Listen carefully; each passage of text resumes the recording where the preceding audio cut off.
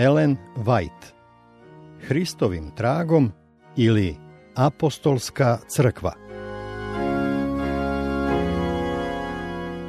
35. poglavlje. Spasenje za Jevreje. Ovo poglavlje zasnovano je na tekstu u poslanici Rimljanima. Pavle je posle mnogih neizbežnih odlaganja konačno stigao u Korint, poprište mnogih svojih mučnih poduhvata u prošlosti, a jedno vreme i predmet svoje duboke zabrinutosti. Ustanovio je da ga mnogi od prvih vernika još poštuju i vole kao čoveka koji im je prvi doneo videlo evanđelja. Kada se pozdravio sa tim učenicima i video dokaz njihove vernosti i revnosti, obradovao se što njegovo delo u Korintu nije bilo uzaludno. Vernici iz Korinta nekada tako skloni da izgube iz vida svoje visoko zvanje u Hristu, sada su razvili snagu hrišćanskog karaktera. Svojim rečima i delima otkrivali su preobražavajuću silu Božje blagodati i predstavljali nezadrživu silu dobra u tom središtu neznaboštva i sueverja. U društvu svojih omiljenih saradnika i ovih vernih obraćenika apostolov napaćeni i izmučeni duh konačno je našao odmor. Pavle je tokom svog boravka u Korintu odvojio vreme da potraži novu i prostranu oblast za službu. Planirano putovanje u Rim posebno je zaokupljalo njegove misli. Jedna od njegovih najdražih nada i najomiljenijih planova ogledala se u želji da se hrišćanska vera čvrsto ukoreni u tom velikom središtu poznatoga sveta. Crkva je već bila osnovana u Rimu i apostol je želeo da osigura saradnju tamošnjih vernika u radu koji će biti obavljen u Italiji i drugim zemljama. Da bi pripremio put za svoj rad, među tom braćom, od kojih mnoge nije ni poznavao, poslao im je pismo najavljujući nameru da poseti Rim i svoju nadu da će zastavu krsta uzdignuti u Španiji. U svom pismu Rimljanima Pavle objašnjava velika evanđeoska načela. Iznosi svoj stav o velikim pitanjima o kojima su raspravljale i crkve obraćenika iz judaizma kao i onih iz neznaboštva i pokazuje da su nade i obećanja koje su se nekada odnosila posebno na Jevreje, sada ponuđena i neznabošcima. Apostol vrlo jasno i snažno objašnjava učenje o opravdanju verom u Hrista.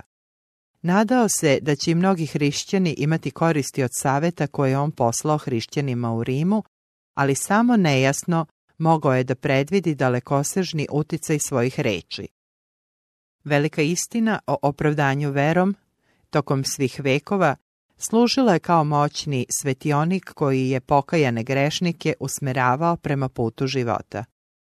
Upravo to videlo rasteralo je tamu koja je obavijala Luterov i otkrilo mu da Hristova krv ima moć da nas očisti od greha. Isto videlo vodilo je hiljade grehom opterećenih duša pravom izvoru oproštenja i mira. Svaki hrišćanin ima razloga da zahvali Bogu na poslanici Rimljanima. Pavle u ovom svom pismu otvoreno izražava veliku ličnu zainteresovanost za dobro Jevreja. Još od vremena svoga obraćenja čeznuo je da pomogne svojoj jevrejskoj sabraći da jasno shvate evanđeosku poruku. Sam je izjavio: želja je srca mojega i molitva Bogu za spasenje Izraelja. To nije bila obična želja koju je apostol osjećao. Neprestano je preklinjao Boga da učini nešto za Izraeljce koji su propustili da u Isusu iz Nazareta prepoznaju obećanog Mesiju. Istinu govorim, tako mi Hrista, uverava vernike iz Rima, ne lažem, to mi svedoči savest moja pred Duhom Svetim, da mi je vrlo žao i srce me moje boli bez prestanka, jer bih želeo da sam budem odlučen od Hrista za braću svoju, koja su mi rod po telu, koja su Izraeljci, kojih je posinaštvo i slava i zavet i zakon i bogomoljstvo i obećanja, kojih su i oci, od kojih je Hristos po telu, koji je nada svima, Bog blagosloven vavek. Rimljanima 9, od 1 do 5. Jevreji su bili Božji izabrani narod i Bog je želeo da preko njih blagoslovi ceo ljudski rod. On je iz njihove sredine podigao mnoge proroke koji su prorekli dolazak otkupitelja, koga će odbaciti i ubiti upravo oni od kojih je očekivao da budu prvi koji će u njemu prepoznati obećanoga. Prorok Isaija, gledajući unapred kroz stoleća, posmatrajući kako narod odbacuje proroka za prorokom i na kraju i samog Božijeg sina, bio je nadahnut da napiše da će otkupitelja prihvatiti oni koji se nikada ranije nisu ubrajali među sinove Izraeljeve. Pozivajući se na to proročanstvo, Pavle izjavljuje: a Isaija govori slobodno, nađoše me koji me ne traže i javih se onima koji za mene pitaju. A Izrael govori, vas dan pružah ruke svojeg narodu, koji ne da mu se kaže i odgovara nasuprot. Rimljanima 10, 20 i 21. Bog nije odbacio Izrael, iako je Izrael odbacio njegovog sina. Slušamo Pavla kako nastavlja ovu raspravu. Govorim dakle, da li Bog odbaci narod svoj, Bože sačuvaj, jer sam i ja Izraeljac od semena Avramova, od kolena Venijaminova, ne odbaci Bog naroda svojega, niti napred pozna. Ili ne znate šta govori pismo za Iliju, kako se tuži Bogu na Izraelja govoreći: Gospode, proroke tvoje pobiše i oltare tvoje raskopaše i ja jedan ostah i traže dušu moju da je izvade. A šta mu govori Božji odgovor? Ostavih sebi 7.000 koji ne preklovniše kolena svojih pred valom. Tako dakle i u sadašnje vreme ostatak bi po izboru blagodati. Rimljanima 11 od 1 do 5. Izrael je posvrnuo i pao, ali to mu nije onemogućilo da se ponovo digne. Odgovarajući na pitanje da se nisu spotakli da bi sasvim pali, apostol odgovara: daleko od toga, nego njihovim promašajem spasenje je došlo mnogobožcima da ih podstakne na revnost. A ako je pak njihov promašaj bogatstvo za svet i njihovo zaostajanje njihovo bogatstvo za mnogobožce, šta li će tek učiniti njihova punoća? Rimljanima 11, 11 i 12, Čarnićev prevod. Jer vama govorim, neznabožcima, jer budući da sam ja apostol neznabožaca, hoću da hvalim svoju službu. Ne bih li kako razdražio rod svoj i spasao koga od njih? Jer kad je odmet njihov primirenje svetu, šta bi bilo primanje osim život iz mrtvih? Rimljanima 11 od 12 do 15. Njegova blagodat po Božjoj nameri morala je da se pokaže među neznabožcima, ali i među Izraeljcima. To je u starozavetnim proročanstvima bilo jasno nagovešteno. Apostol u svojoj raspravi navodi neka od tih proročanstava. Sam se pita: ili zar lončar nema vlasti nad kalom da od jedne guke načini jedan sud za čast, a drugi za sramotu? A kad štjaše Bog da pokaže gnev svoj i da objavi silu svoju, podnese s velikim trpljenjem sudove gneva koji su pripravljeni za pogibao. I tada pokaže bogatstvo slave svoje na sudima milosti koje pripravi za slavu, koje nas i dozva ne samo od Jevreja nego i od neznabožaca, kao što i u Osiji govori: nazvaće narod svojim koji nije moj narod i neljubaznicu ljubaznicom. I bit će na mestu gde im se reče: vi niste narod moj, tamo će se nazivati sinovi Boga živoga. Rimljanima 9 od 21 do 26. Vidi Osija 1:10. Iako je Izrael kao narod promašio cilj, u njemu je preostao pobožni ostatak onih koji treba da se spasu. U vreme Spasiteljevog dolaska bilo je u njemu vernih ljudi i žena koji su radosno prihvatili poruku Jovana Krstitelja i tako bili pozvani da iznova proučavaju proročanstvo o Mesiji. Kada je bila osnovana, prva hrišćanska crkva sastojala se od tih vernih Jevreja koji su Isusa iz Nazareta priznali kao onoga za čijim su dolaskom čeznuli. Na taj ostatak Pavle misli kada piše: ako je kvasac svet, to je i testo, a ako je koren svet, to su i grane. Rimljanima 11:16. Pavle upoređuje ostatak u Izraelju sa plemenitim maslinovim drvetom kome su neke grane bile odlomljene. Neznabošce upoređuje sa granama divljeg maslinovog drveta koje su nakalemljene na plemenito stablo. Ako li se neke od grana odlomiše, piše novim vernicima iz neznaboštva, i ti koji si divlja maslina pricepio si se na njih i postao si zajedničar u korenu i u slasti od masline, ne hvali se granama. Ako li se pak hvališ, ne nosiš ti korena, nego koren tebe. A reći ćeš: odlomiše se grane da se ja pricepim. Dobro, neverstvom odlomiše se, a ti verom stojiš. Ne ponosi se, nego se boj. Jer kad Bog rođenih grana ne poštede, da i tebe kako ne poštedi. Gledaj dakle na sebi dobrotu Božiju, ako ostaneš u dobroti, ako pak ne, i ti ćeš biti odsečen. Rimljanima 11, od 17 do 22. Svojim neverovanjem i odbacivanjem namere koju je nebo imalo sa njim, Izrael je kao narod izgubio svoju vezu sa Bogom.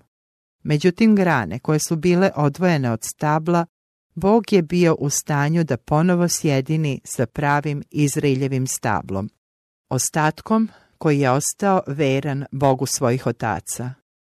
A i oni, govori apostol o tim odlovljenim granama, ako ne ostanu u neverstvu, pricepit će se, jer ih je Bog kadar opet pricepiti.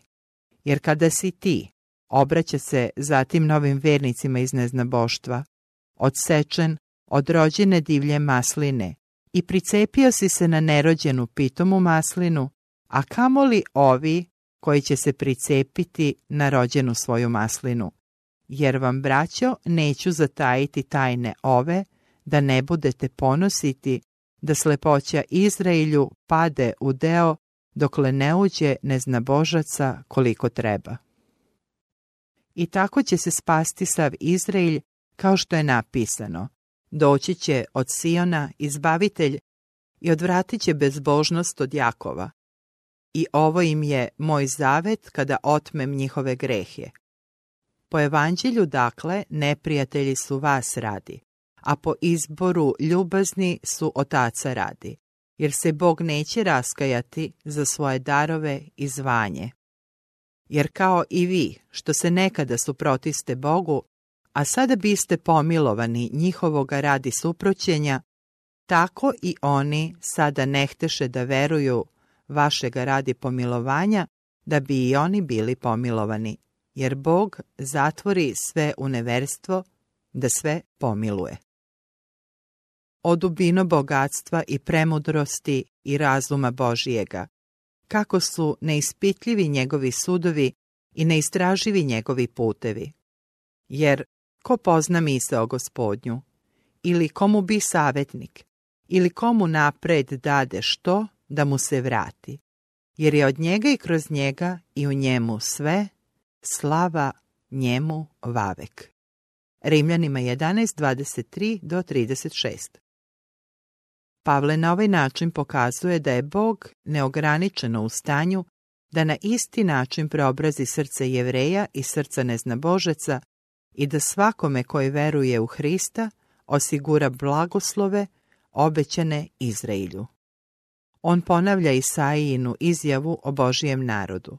Ako bude broj sinova Izraeljevih kao pesak morski, ostatak će se spasti, jer će on izvršiti reč svoju i naskoro će izvršiti po pravdi, da ispunit će Gospod naskoro reč svoju na zemlji. I kao što proreče Isaija, da nam nije Gospod Savaot ostavio semena, onda bismo bili kao Sodom i Gomor. Rimljanima 9, od 27 do 29. U vreme kada je Jerusalim bio razoren i hram ostavljen da leži u razvalinama, mnoge hiljade Jevreja bile su prodate da služe kao robovi u neznabožačkim zemljama. Kao olupine na pustoj obali, tako su bili rasijani među narodima. Jevreji su 18 vekova lutali od zemlje do zemlje po celom svetu i ni na jednom mestu nije im bila ukazana prednost da kao narod obnove svoj nekadašnji ugled. Poniženi, omrznuti, progonjeni, iz stoljeća u stoljeće nasleđivali su patnju kao svoj deo. Iako je strašna sudbina bila nagoveštena Jevrejima kao narodu u vreme kada su odbacili Isusa iz Nazareta, ipak je u sva vremena živelo mnogo plemenitih bogobojaznih Jevreja, ljudi i žena, koji su bez reči trpeli. Bog je utešavao njihova srca u patnjama i sa saučešćem pratio njihovo teško stanje. On je slušao očajničke molitve onih koji su ga cijelim srcem tražili, želeći da pravilno razumeju njegovu reč. Neki su uspeli da u poniznom Nazarećaninu, koga su njihovi očevi odbacili i razapeli, sagledaju istinskog Mesiju u Izraelju. Kada su svojim umom shvatili značenje poznatih proročanstava, tako dugo zatamnjivanih tradicijama i pogrešnim tumačenjima, njihova srca ispunila su se zahvalnošću prema Bogu za neizreciv dar koji je namenio svakom ljudskom biću koje odluči da prihvati Hrista za svog ličnog spasitelja. Isaija u svom proročanstvu upravo govori o toj grupi. Ostatak će se spasti. Od Pavlovog vremena do naših dana Bog je svojim svetim duhom pozivao i Jevreje i neznabošce. Jer Bog ne gleda ko je ko, izjavljuje Pavle. Apostol kaže za sebe: dužan sam i Grcima i divljacima, isto onoliko koliko i Jevrejima. Međutim, on nikada nije gubio iz vida odlučujuću prednost koju su Jevreji uživali u odnosu prema drugima. Mnogo svakojako, prvo što su im poverene reči Božije, Rimljanima 3:2, dalje izjavljuje: jer se ne stidim evanđelja Hristova, jer je sila Božja na spasenje svakome koji veruje, a najpre Jevrejinu i Grku. Jer se u njemu javlja pravda Božja iz vere u veru, kao što je napisano, pravednik će od vere živ biti. Rimljanima 1:16-17. Pavle se upravo nije stideo svog Hristovog evanđelja, kao što sam kaže u Rimljanima poslanici, koje je jednako delotvorno i među Jevrejima i među neznabošcima. Kad ovo evanđelje bude u potpunosti objavljeno Jevrejima, mnogi će prihvatiti Hrista kao Mesiju. Među hrišćanskim propovednicima ima vrlo malo onih koji se osjećaju pozvanim da rade među pripadnicima jevrejskog naroda. Ali i onima koji su tako često zanemarivani, kao i svima ostalima, treba objaviti poruku milosti i nade u Hristu. Bog očekuje od svojih vesnika da prilikom završnog objavljivanja evanđelja, kada će morati da obave posebno delo među onim grupama koje su do tada bile zanemarene, posebnu pažnju posvete jevrejskom narodu koji se nalazi u svim delovima sveta. Kada se starozavetni spisi budu sjedinili sa novozavetnim u objašnjavanju Gospodnje večne namere, mnogi Jevreji to će doživeti kao zoru novog stvaranja, kao vaskrsenje duše. Kada budu vidjeli kako je Hristos objavljen u evanđeljima, opisan i na stranicama Starog Zaveta, Kada budu uvidjeli kako Novi Zavet jasno objašnjava stari, njihove uspavane sposobnosti razbudit će se i oni će priznati Hrista za spasitelja sveta. Mnogi će verom prihvatiti Hrista kao svog otkupitelja i na njima će se ispuniti reči. A koji ga primiše dade im vlast da budu sinovi Božiji, koji veruju u ime njegovo. Jovan 1.12. Među Jevrejima ima i onih koji su, kao nekada Savle i Starsa, silni u poznavanju pisma i oni će izuzetnom snagom objavljivati nepromenjivost Božijeg zakona. Bog Izraeljev učinit će da se to dogodi u naše vreme. Njegova ruka nije okraćala da ne može spasti. Kada njegove sluge budu u veri radile za one koji su tako dugo bili zanemarivani i prezirani, pokazat će se njegovo spasenje. Zato Gospod, koji je otkupio Avrama, ovako govori za dom Jakovljev: neće se više Jakov postideti, niti će mu lice pobledeti, jer kad vidi usred sebe decu svoju, delo ruku mojih, tada će oni svetiti ime moje i svetit će sveca Jakovljeva i bojaće se Boga Izraeljeva. I koji lutahu duhom, urazumit će se i vikači će primiti nauku. Isaija 29, od 22 do 24.